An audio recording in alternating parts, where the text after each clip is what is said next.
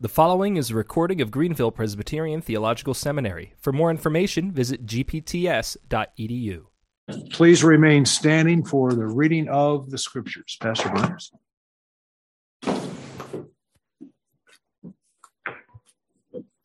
You turn to 2 Thessalonians chapter 2. 2 Thessalonians chapter 2, we'll read the whole chapter, but we'll be looking at verses 13 through 17, which might disappoint some of you, but just 13 through 17. Hear God's holy word. Now, brethren, concerning the coming of our Lord Jesus Christ and our gathering together to him, we ask you not to be soon shaken in mind or troubled, either by spirit or by word or by letter, as if from us, as though the day of Christ had come. Let no one deceive you by any means, for that day will not come unless the falling away comes first, and the man of sin is revealed, the son of perdition, who opposes and exalts himself above all that is called God, or that is worshipped, so that he sits as God in the temple of God, showing himself that he is God. Do you not remember that when I was still with you, I told you these things? And now you know what is restraining, that he may be revealed in his own time. For the mystery of lawlessness is already at work. Only he who now restrains will do so until he is taken out of the way. And then the lawless one will be revealed, whom the Lord will consume with the breath of his mouth and destroy with the brightness of his coming.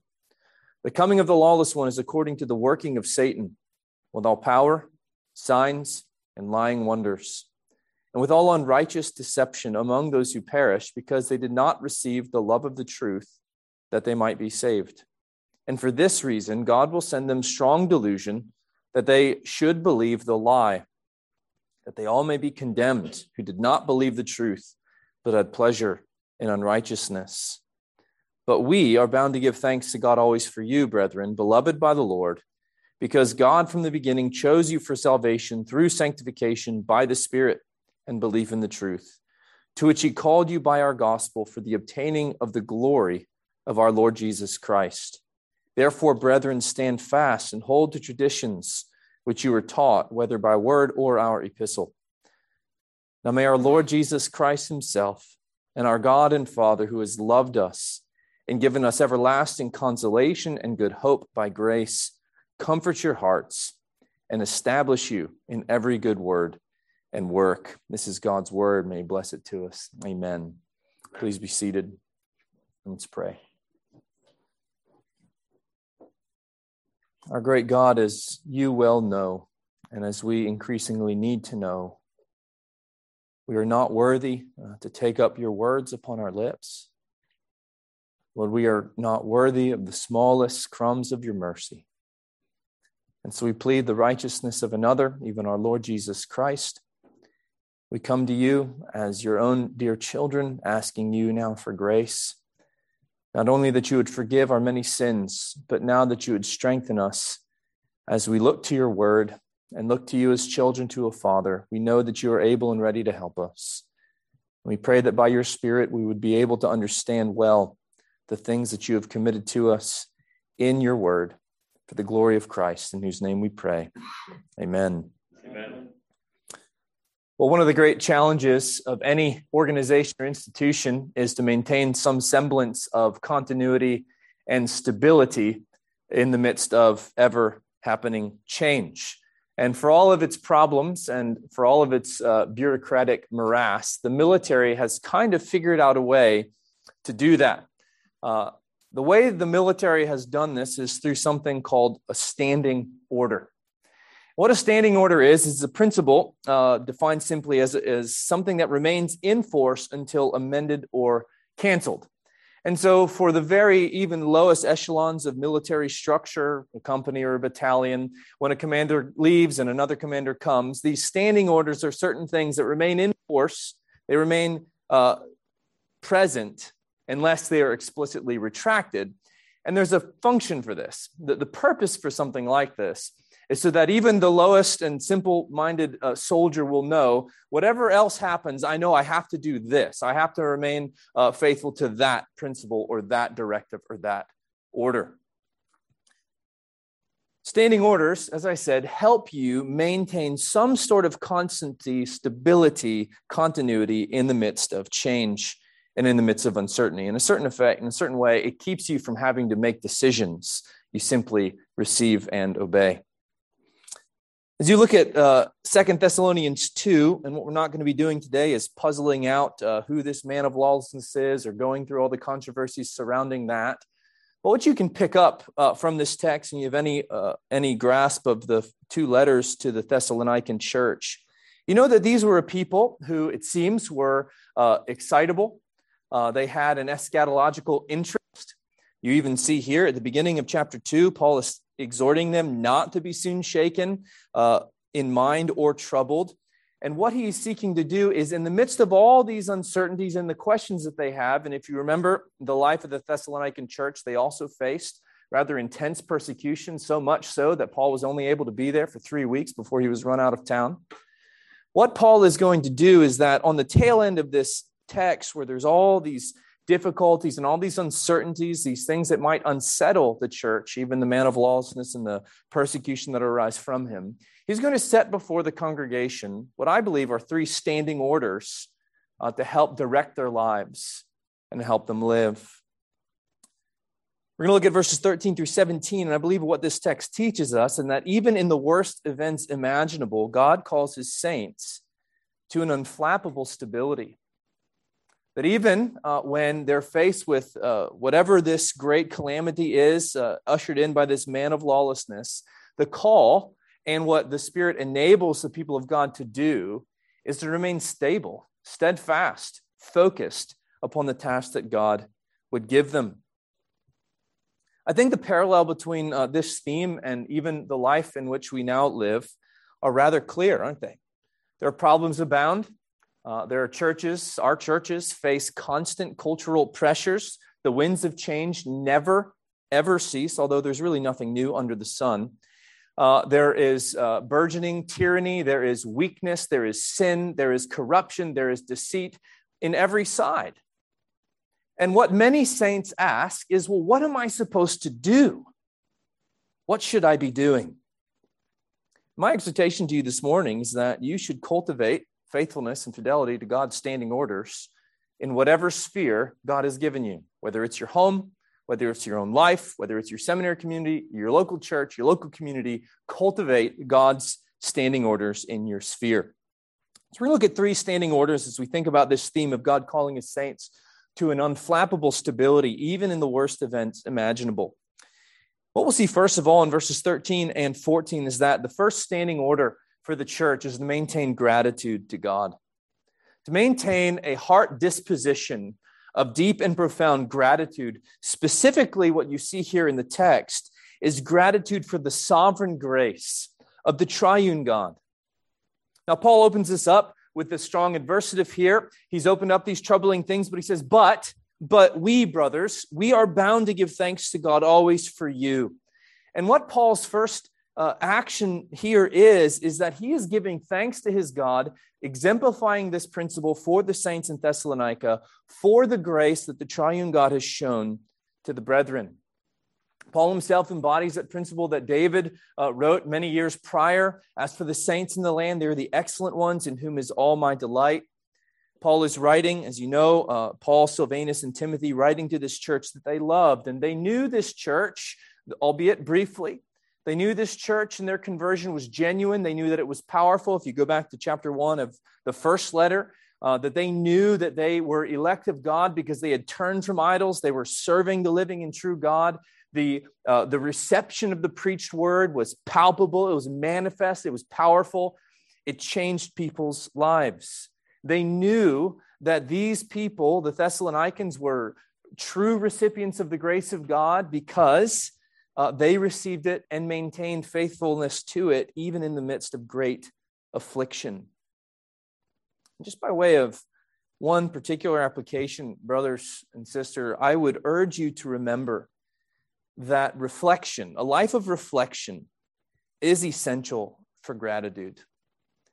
Paul, in the midst of all of the sorrows he faced, was quick, and you see this throughout all of his letters, he was quick to remember the good things that God had done for his people. He called to mind things of the past, and that motivated his offering up of that sacrifice of praise and thanksgiving. The way he viewed other believers in the midst of and in spite of all the manifold problems that they often cause and often were interacting with, is he remembered that these are people who are fellow objects of the grace of God. Standing order number one, gratitude to God, specifically here for grace of God to the brethren. But more generally, what you're going to find is that this gratitude is actually rooted in the eternal purpose of the triune God. Look at what Paul says. We're bound to give thanks to God, always for you, brethren, beloved by the Lord, because God from the beginning chose you for salvation through sanctification by the Spirit and belief in the truth, to which you called you by our gospel. A heart that is grateful will be a heart that begins to come to grips with the depth of grace and love and kindness that we find in God himself. And what you see Paul doing, first of all, is reflecting upon the sovereign choice of the Father, this choice of election which was from the beginning. I don't think I should spend much time arguing for the reality of the electing love of God, at least in this environment.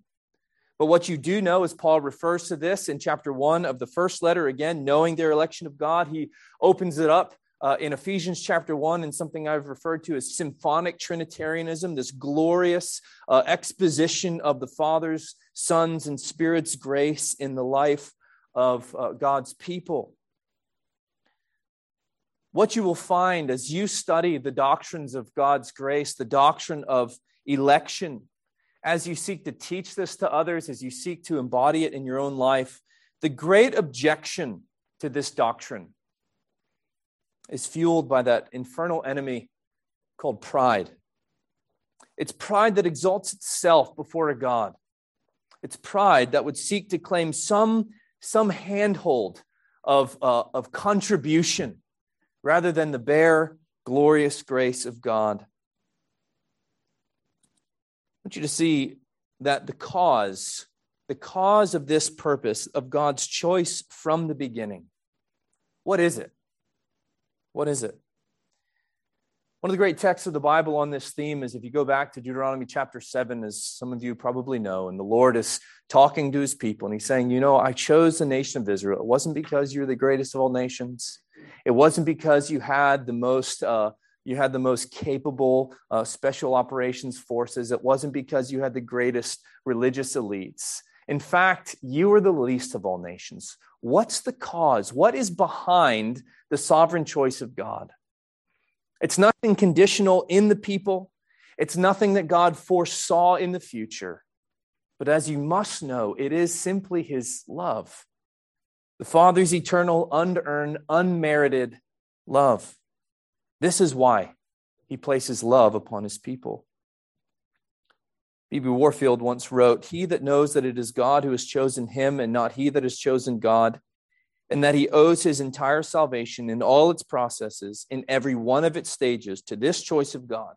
If you know that, you would be an ingrate indeed if you did not give the glory of his salvation solely to the inexplicable, elective love of God." Brothers, never shy away from preaching the sovereign, eternal love of this God. This is why it can be rightly said, Calvinism is the gospel.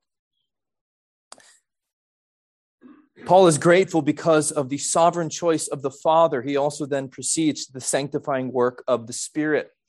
And another problem that we often run into when we talk about this doctrine of election for those who have embraced it is then there begins to be perhaps some prying into, which our standards forbid, but also this speculation about it. But I want you to understand something, that when you preach the truth of the election by the love of God the Father, the focus is not so much on the intricacies and the mysteries of the doctrine biblically, but the focus is upon the force of the doctrine practically.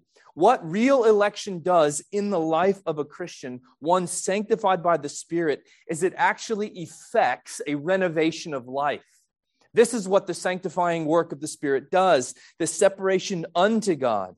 And another way of saying this is the biblical question. Read through the New Testament. You will not find the question, am I elect? But the question is, am I holy? Am I holy? And if you're holy, then you're working out that election. You're making it sure as you add to all those virtues, love, etc., as Peter talks about in his second letter.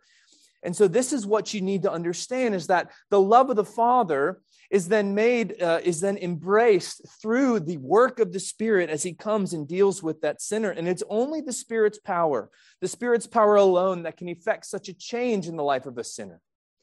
A life of one who loves the darkness and hates the light, who loves the lie and hates the truth. The Spirit comes and changes, persuading, enabling to bring us then to Jesus Christ as he's freely offered in the gospel. And this is the third thing Paul gets to, isn't it? He talks about that sovereign choice of the Father, the sanctifying work of the Spirit, but then he comes to that wonderful principle of that faith-wrought union with the Son. This is the gospel call. Look at the text. He's talking about that salvation through the sanctification by the Spirit and belief in the truth to which he called you by our gospel. What the gospel call is it calls sinners to come through faith into union, into a living, saving, vital union with the Lord Jesus Christ. And from that union, you derive all your strength, all your hope, all your confidence.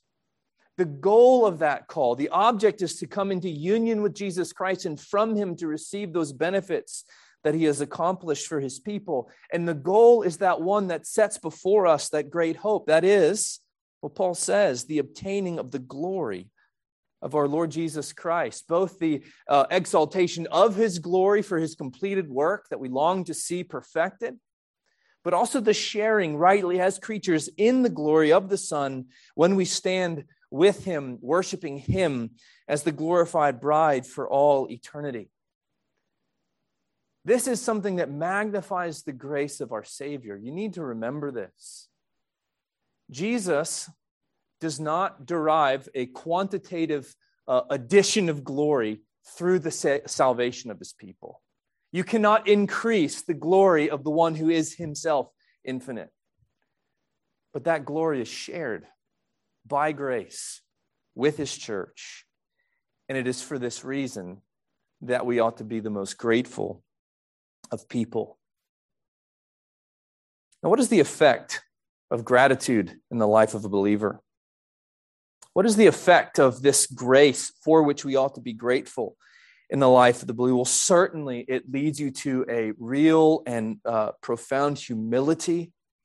My friend Nick Thompson, a newer minister in my presbytery, eloquently defined humility as a downward disposition of a Godward self-perception.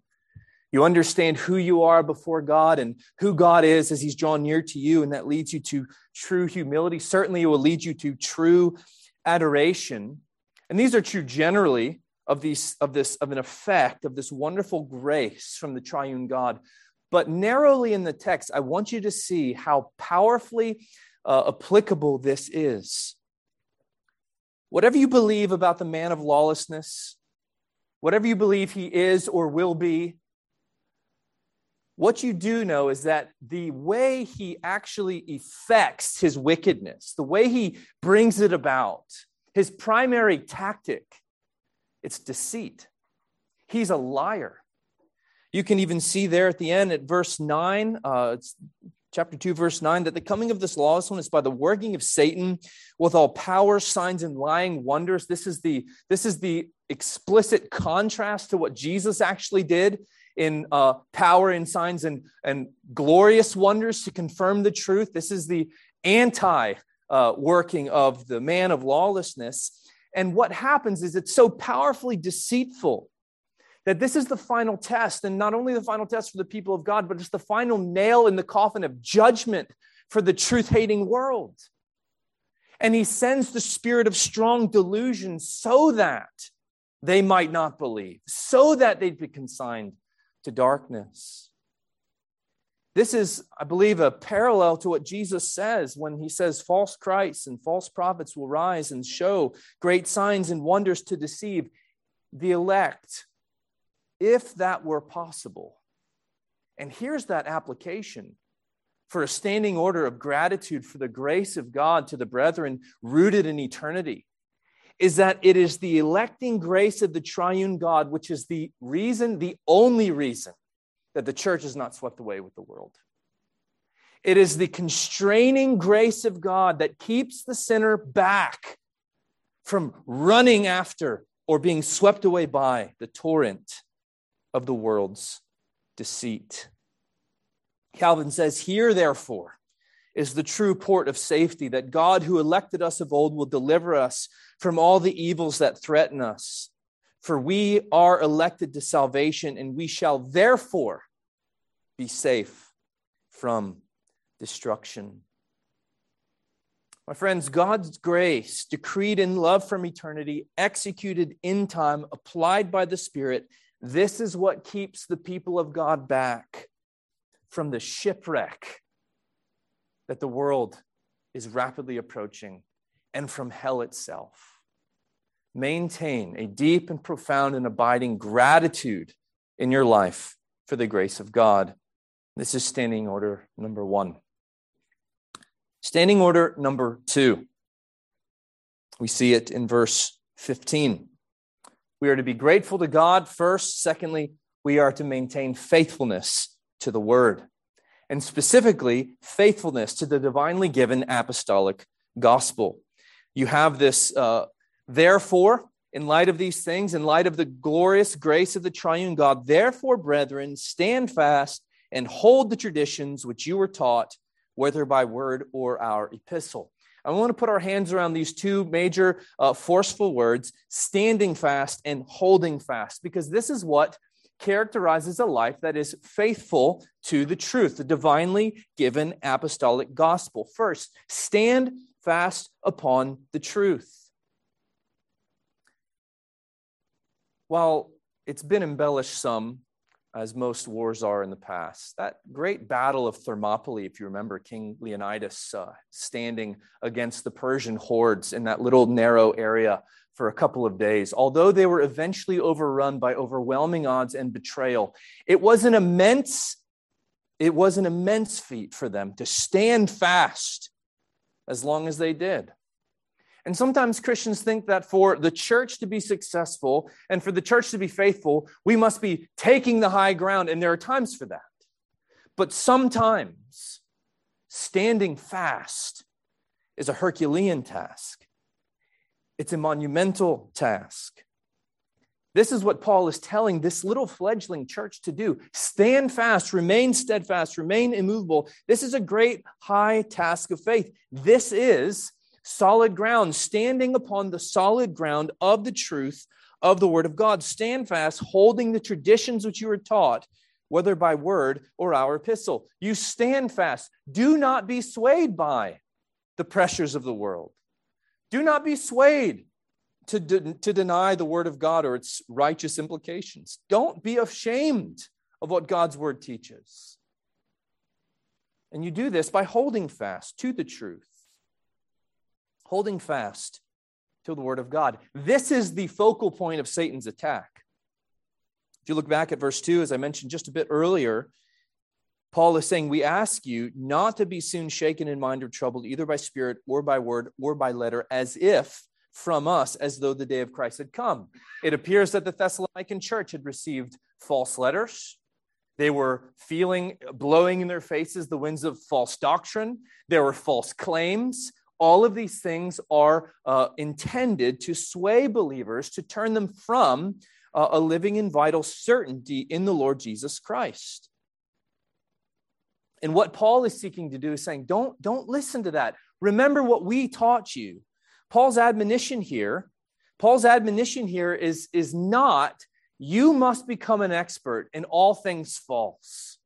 He's not saying you need to make sure that you learn the subtleties of that vain philosophy or the subtleties of that false ideology. No, what he's saying is you need to become experts in the truth. A friend of mine would often tell me before he moved away to another church up in Virginia, he was one of our deacons. He had a friend who was a banker, and he said that their training was always, they weren't trained in order to identify all the ways bills could be counterfeit. They were trained to learn all the ways that a bill was actually genuine. And so that if in any point it deviated from what was true, they could identify it and they could avoid it. Now, certainly there are times where we need to learn, as Paul knew various things and where false ideologies are coming from and what their distinctives are. But for the people of God, for the sheep, what they need, the greatest spiritual immune system is health and truth. That's what you need to give to yourself and to give to your people. Now, these traditions that Paul is talking about, these are not the man-made, false Roman Catholic traditions. It's not the vain philosophical traditions that Paul casts aside in Colossians 2:8 that carries people away captive. No. This is the pattern of doctrine that he taught them. It's also the standard of truth that he wrote to them. It's the word, the apostolic preaching, and the epistle, the apostolic writing. In other words, what he's saying is hold fast to the scriptures and hold fast to sound biblical apostolic preaching. Hold fast to the New Testament as that final part of divine revelation that was being given to the church at that time and has been given to us in its entirety. I want to encourage you in this, as standing order number 2 is faithfulness to the word. Those of you preparing to be ministers in the church of the Lord Jesus Christ, you need to understand something, that a minister's usefulness for the kingdom of Christ has very little to do with the minister himself. You are entirely expendable, but you are a minister. That is, you serve something that is not yours. It is given to you that it might be given to others. It has very little to do with you, but it has everything to do with the degree to which, 1, you are faithful to the Lord of glory and his truth. And 2, the degree to which you strive to see the souls committed to you conformed to the truth as it is in Jesus Christ. Do not deviate from the truth of the Word of God, regardless of what's happening around you. This is order number 2.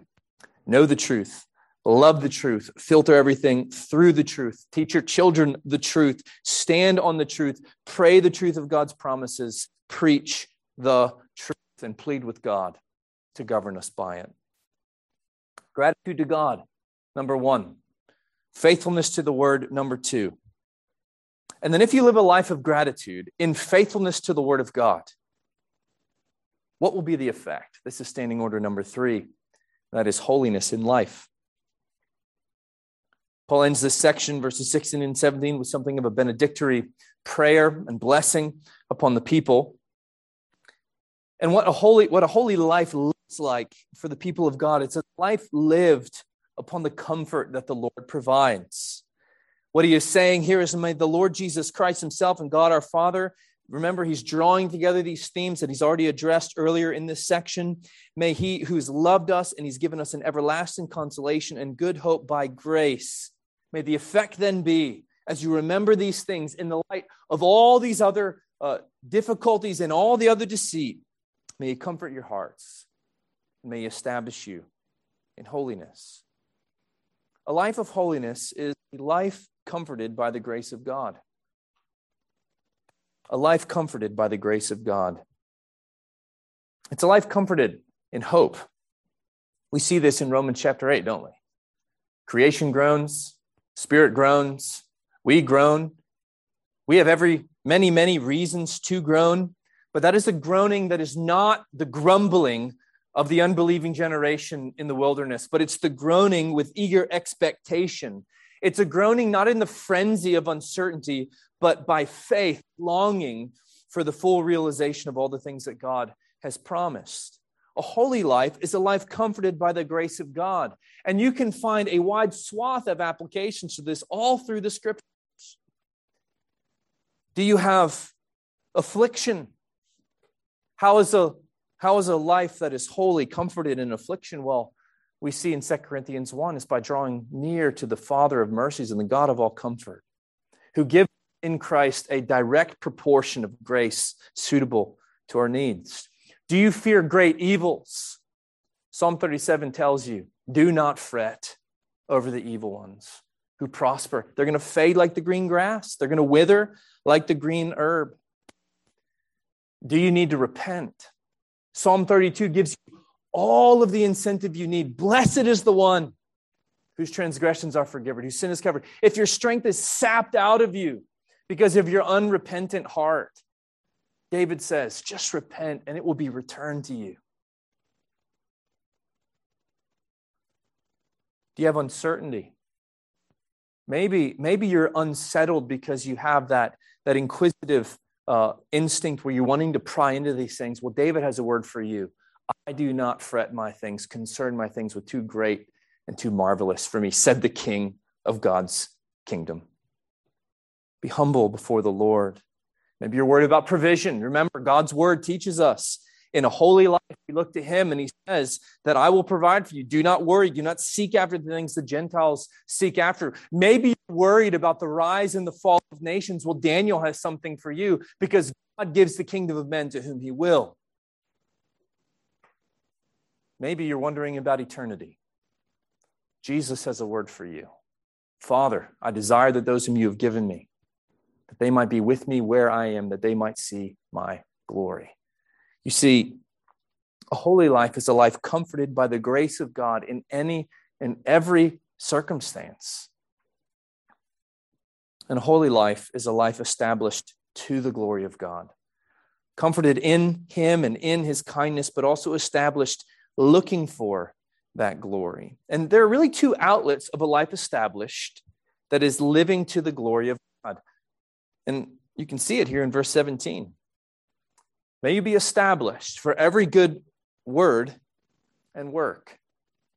Now, certainly this means our words should be directed to the praise and worship of God. Our words should be directed to encouragement. But I would ask you to search your own heart and consider your life.